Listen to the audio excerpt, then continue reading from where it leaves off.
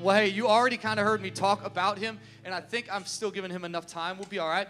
And but I'm super thankful. And in fact, we're in this Future People series that we just kicked off last week with Pastor Paul and Judy. How many were there for that? Wasn't that good? It was such a good day. And but you know, it's amazing. Last week I called Sean. I go, let's just talk about what you're going to share because I want you to share this. And no, I didn't do that. But I said, man, let's just. What do you got? And he goes, and he had not told him what our series was called yet.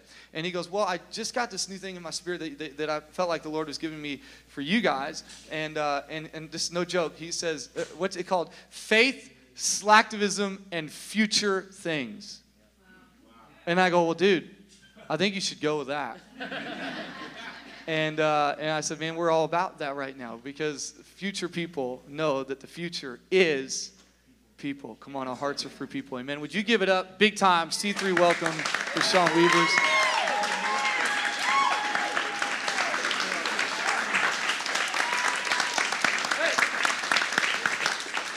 All right. Man, it's good to be here. I love your vibe. It's just cool, huh? So good.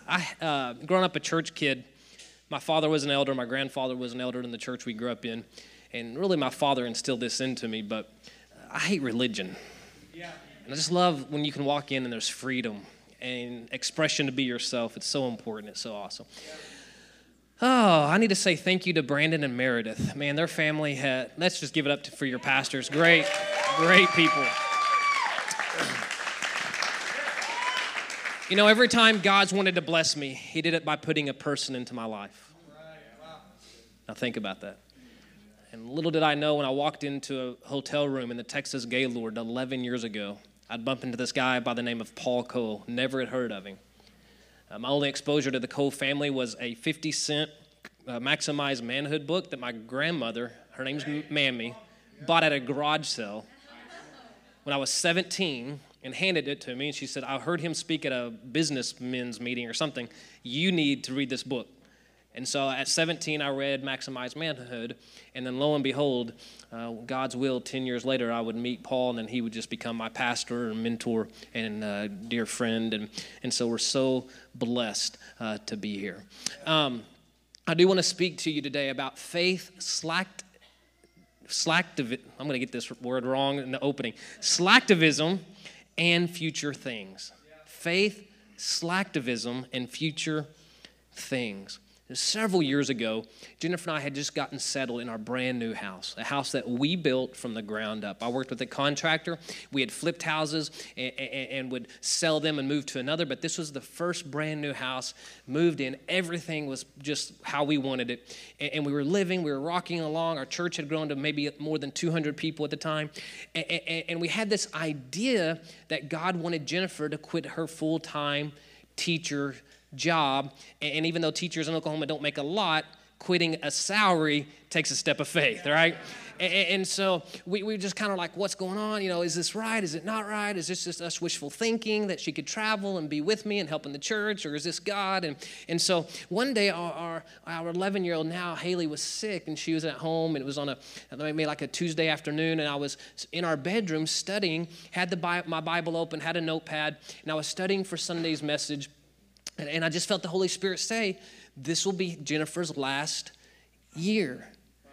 And so with that was some implications, like we knew going from 2 salaries to 1, we'd have to sell our house, maybe downsize to a different vehicle, all these things. And so I was a little nervous to tell Jennifer what I felt God speaking to my gut. And so I walk out of the room, and she's there tending to Haley, who's sick with a fever. And she looks at me, and she's crying. And as a husband, that always makes you nervous. Because you're like, oh, crap, what did I do? Or what have I done? Or what have I not done is usually the case in my life. And so I'm like frozen. And she goes, Sean, I know we've had this idea, but God spoke to my heart this morning and said we have to step out in faith, and it's my last year to teach. I went, yeah, that's it. That's it. Yeah. I knew it, not really. But... And so we were like, okay, we have to sell our house, and so we're thinking real estate, we're thinking all this stuff, and that's about, 10:30 that morning, and at 11 o'clock, listen to this, our dear friend who didn't attend our church, her husband was our medical doctor, our MD, she called me out of the blue. They're facing retirement, And she said, my best friend from high school is moving to Ada, took a job at the Chickasaw Nation Hospital. And for some reason, I just feel like your house would be a perfect fit for her. Have you ever considered selling your house? And Angie's a believer, and she's in a church in Nashville now. And I went, Angie, this is so strange, because 30 minutes ago, God spoke to our heart and said, Jennifer's going to quit her job, but we had to sell the house. And she said, my friend will be there tonight. And in 1 week, 7 days, we had a full asking price offer and never put a for sale sign in our yard. And what I want to talk to you today is about faith is hearing, but also doing. And you can have a word from God for your life, and that's all good, but it's only a dream. It's when you put that dream into motion that it actually becomes faith, it actually becomes movement, and that's when God can really expand your life, grow your life, and God can do the extraordinary in your life when you're willing to take the first step. I don't have a lot of faith. I don't have faith like Brandon or like this guy or that small group leader. I don't have that much faith. Understand something. Faith, the Bible says, is a seed. It's like a seed. And seeds don't start large, and they don't start with a lot of fruit. In fact, they're kind of inconspicuous. You can walk by them in the aisle at Walmart and not even notice them. Seeds are just seeds. But how many of you know when that seed gets planted and watered and fertilizer, it begins to grow. And in 20 years, that seed is a huge tree producing much fruit. And that's exactly how faith works. So don't look at someone else and say, I wish I had faith like them. Understand, they used to have faith like you. And it was a growth. It was that they took the effort to hear the word of God. And when you hear the word of God, it matures your faith. And so really the line I want you to think on is this. So I'm talking about future people. Is your future is built upon the foundation of your faith. Your future is built upon the foundation of your faith. When we were building that house, we showed up after they poured the slab. And this is the first time that I had built a house. And we show up at the house, and I say, this is it? It looks so small. Has anyone ever built a house and they poured the slab and you go, this is it? We should have built this thing bigger. But I didn't go ask them to build a bigger house because we hadn't poured a larger foundation. You cannot outbuild your foundation. You can't just add space because they didn't. It wasn't in the blueprints. And so in life, you cannot outgrow. You cannot outpace your foundation in faith. And so it's very important that you and I, as a believer, Christ follower, take time to step back and hear the word of God and apply the word of God so that our foundation, our core of who we are, is strong and sturdy and built to the degree of which God has planned and destined for us. If you're not reaching your full potential, it's not God's fault.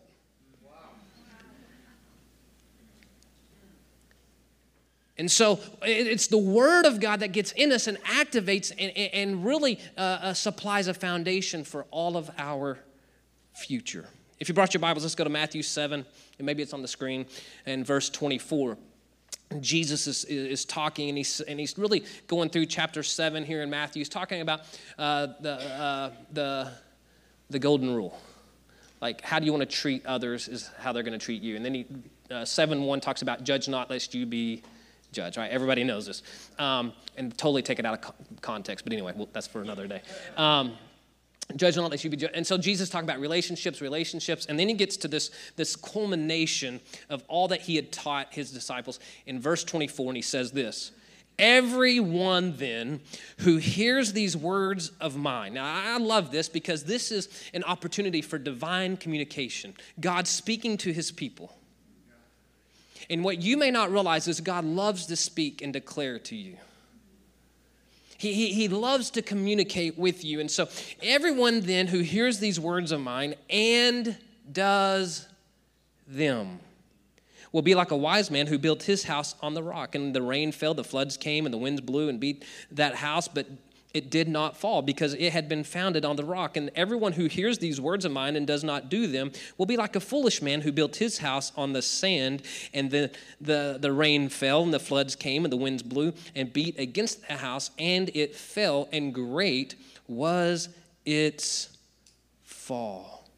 And great was its fall. Why? Because it didn't have a proper, what's the word?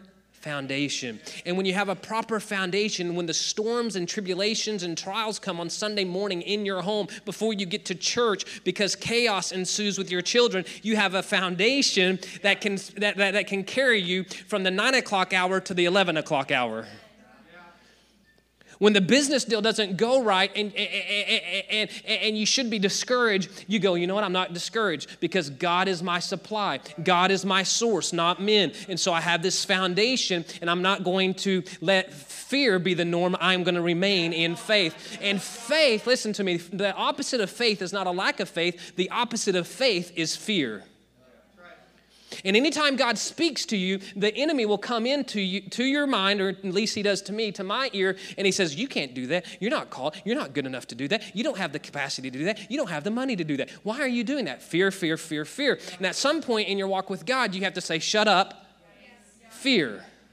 I'm a person of faith, not fear. And so I will obey God. And faith is walking by not sight, right? And so fear is all about what you can see and touch and feel. Faith is all about what you can't see, you can't touch, and you can't feel. And so faith, it begins with hearing, but it is activated or grows when you take the first step and you actually do. But this leads me to my next thought, and the tension of this whole sermon is we have a major problem in America today. And it's presented itself through social media. And the problem that I want to talk to you about today is the term that I've learned by taking a college course. I always thought people who were older taking college courses when I was 18 in college were kind of like overachievers. Now I'm that 40-year-old guy who's an overachiever in a college course. And I wanted to finish up a couple of things before we moved. And so I wanted to finish up another degree that I was that close on. And so I took this class anyway. And in the class, in one chapter of the book, it talked about slacktivism. And slacktivism is a compound word of slacker and activism. Slacker and activism. And slacktivism is marked by symbolic or token gestures of support for an issue or cause, but it doesn't equate to an action being taken. And so you see something on social media, let's say, let's go save all the unborn children, and you like it, but you never really like it enough or are passionate enough to actually get up off of your computer chair and go do something about it. Or Pastor Brandon posts on the church Facebook page or Instagram or Snapchat about dinner parties, and you like it, but you have absolutely zero plans to put your faith into action and step out and actually show up at a dinner party. And what I have learned and what I'm observing in the church, and this is not a knock, this is just a correction, because when your tires get out of line, you've got to take it into the shop and you say, it's not driving right, I need something to be aligned, and they go, oh, you need an alignment. Yeah. And so let the Word of God be an alignment to you, but it's for your own good.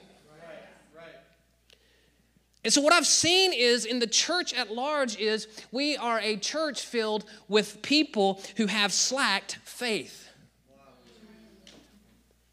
We want to say amen. We want to hit the like button. We will even share the verse that was shared this morning. And we'll do all these things on social media, but we'll never let it root in our lives to change us and mold us and to make us into His image. And we still go on about our life with the same issues, the same problems, never tending and setting our attention to hearing and letting the Word of God take effect in our lives. We are slacked in our faith.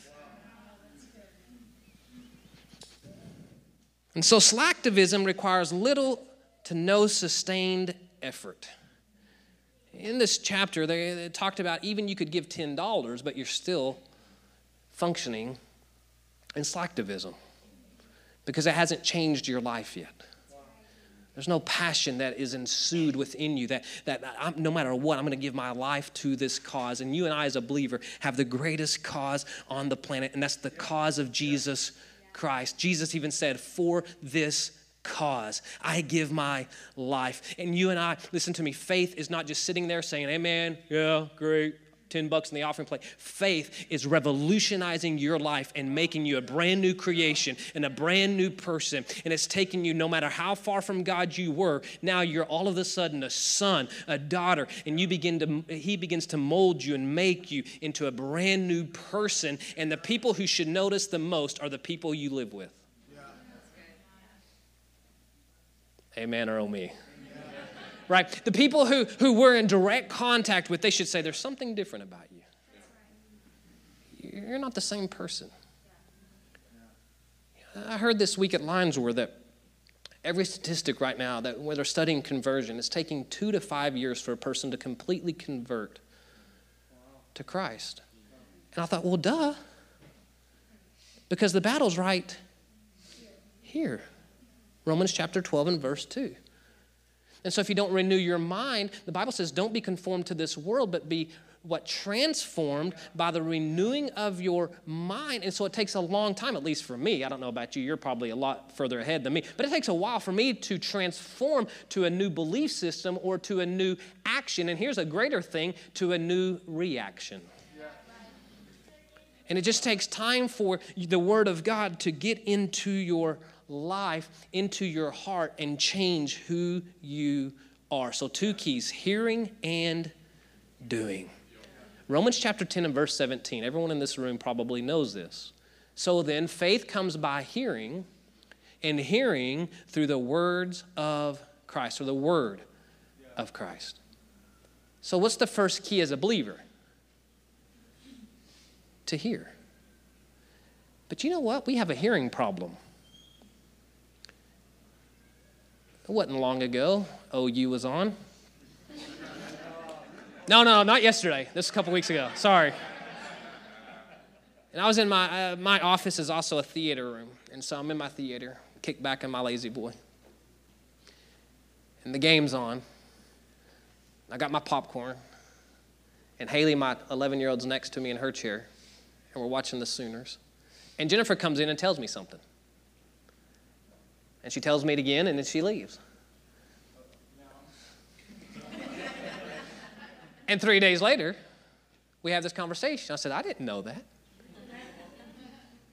And she said, I came to your office during the OU game. I said, that's your first problem. You should not talk to me.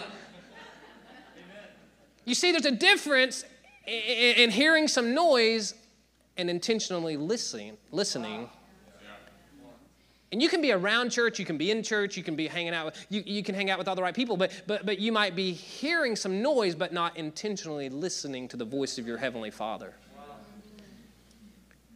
When I began to study this thought, I searched almighty Google, listening problems in America, and there's this Harvard Business Review. This professor actually studied workplace listening. And so when I say there's a listening problem in America, I'm not just like on a soapbox just throwing this out there. This professor found, and I quote, in general, Americans do not know how to listen. So everyone who's asleep, if someone's asleep next to you, just nudge them a little bit and say, wake up. And you think about it, I mean, from the very time a child is young, they go to reading class, but we never send our children to. When I changed my major in college from music to communication, I took my first communication course, and I thought I was going to learn how to do speeches and give talks, and half the class was on listening.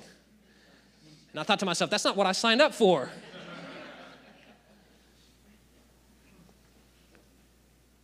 We have to train, and I've been working so intently on this as a communicator, deeply and intentional listening.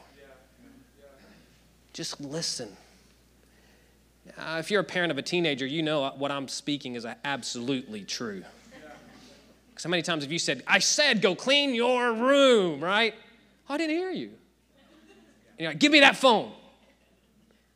Start listening to me, right? And so we don't, in general, take time to listen. That's why we finish people's sentences. And if we're not careful, we will do the same thing in our relationship with God. And God said, well, I wanted you to go a different way. And that's kind of what happened with us. I mean, our church was in a place in Ada where I could stay there for 20 more years, retire, go fish, and be happy. But there was something in me, and I wanted to intentionally hear the voice of God. And I wanted to be obedient to that voice and to his voice. And so it just began to work in me. And I believe there's someone in this room who you're wrestling with a career change. You're wrestling with something new and fresh. Maybe it's to commit to church or commit to tithe. And you're wrestling and you go, I don't know. And I just want to encourage you to take the first step and do it. Activate the voice of God that's in your life. And the second thing is we have to respond to the word of God. Like we have to. We have to. In fact, James, the half-brother of Jesus, said it this way. What good is it, my brothers, if someone says he has faith but does not have works? Now, I want to just pause because I'm from Oklahoma. You might think I'm a little religious. Works cannot, will not, never save you. It will never redeem you. So we can't get that first, right? But what happens is when God begins to transform your life and renew your spirit and he begins to breathe life into you, all of a sudden you become a spewer or a spreader of this life. And it cannot help but to produce godly fruit. An apple tree is never told to produce apples. Yeah, that's right. Like we've planted an apple tree. Carter and I planted an apple tree. We've never marched around it 7 times. We've never went out and laid hands on it and told it to produce fruit. Like we've never spoken in tongues. Like, you will produce apples. Why? Because it's an apple tree. It's going to produce. What I'm trying to do is tend to it, fertilize it, water, care for it, tend to it. And if you're in the Word of God and letting the Word of God have full effect in your life, pretty soon you'll begin to produce things in your life that you didn't even know you were capable of producing, all because your foundation, your core, is that centered in the Word of God. And that's why the Scripture says, Christ in you, the hope of glory. Christ in you, the hope of glory. So, what good is it, my brothers, if someone says he has faith but does not have works? What good is it, my brothers, if there's an apple tree but it doesn't produce apples? You chop it down. Or you dung it, fertilize the thing, right? You get it to produce. Can that faith save him if a brother or sister is poorly clothed and lacking in daily food, and one of you says to them, go in peace, be warmed and filled, without giving them the things needed for the body? What good is I don't like that. My little judgmental self. So also faith by itself, if it does not have works, is dead. Someone will say, you have faith and I have works. Show me your faith apart from your works, and I will show you my faith by my works. Somehow in the church, we've allowed slacktivism to be the norm when it should have been works. Not to gain God's love, not to gain a place at God's table, but because of the goodness of God in our life. Now we're going to produce and share and give and be generous. And so the foundation of your legacy is faith. The foundation of your future is built upon the foundation of your faith. If you don't build it upon faith, it'll be history. If you build your life upon faith, it'll be legacy. Amen? Heavenly Father, we thank you for this word. I pray it brings forth life and liberty, freedom. I pray in no way, Father, none, zero condemnation. We know that's from the enemy and not from you. But I pray that my words would bring forth life, freedom, liberation, by the mighty power that's in Jesus. And so today, Father, we honor you, we magnify you, we glorify you. We honor you. We worship you. The first step, the very first step in faith is allowing Jesus to be the Lord and Savior of your life. Now, the Word of God declares that if you believe in your heart that God raised Jesus from the dead and you confess with your mouth that Jesus Christ is Lord, you shall be saved. Sometimes church and religion makes it way too hard. But it's just a confession of faith and it's a belief in your heart. You say, man, yeah, Sean, but my life is not put together. I'm far from God. I want you to know that God understands and He loves you, and it's okay to start where you're at. I'm just a seed. That's okay. God sees way beyond that. If you're in this room brought by a friend or a relative and you say, Sean, I'm not in a relationship with Christ. That's the first step in allowing your faith to grow and hearing and doing the Word of God. If that's you, would you raise your hand? I want to pray with you. Anyone in the room says, that's me. Thank you, ma'am. Thank you. Anyone else? That's me, Sean. Thank you.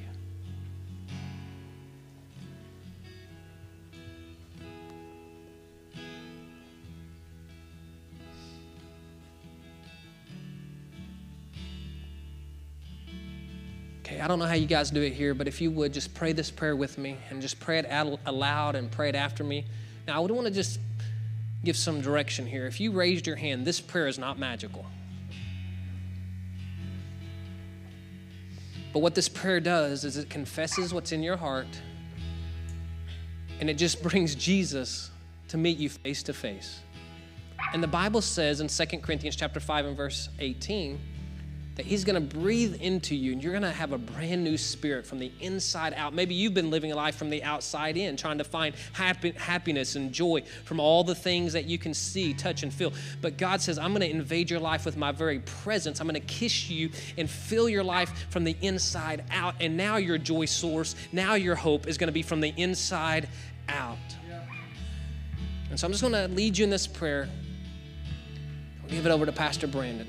But if you would just say, Heavenly Father, here I am. I give you everything. Today, I receive your grace and mercy. Today, I receive your Spirit. And today, I declare I'm a brand new person. Forgive me for living life apart from you. I confess you as my Savior and my Lord. In Jesus' name I pray. Amen and amen. Come on, let's give Him a hand clap of praise. Hey.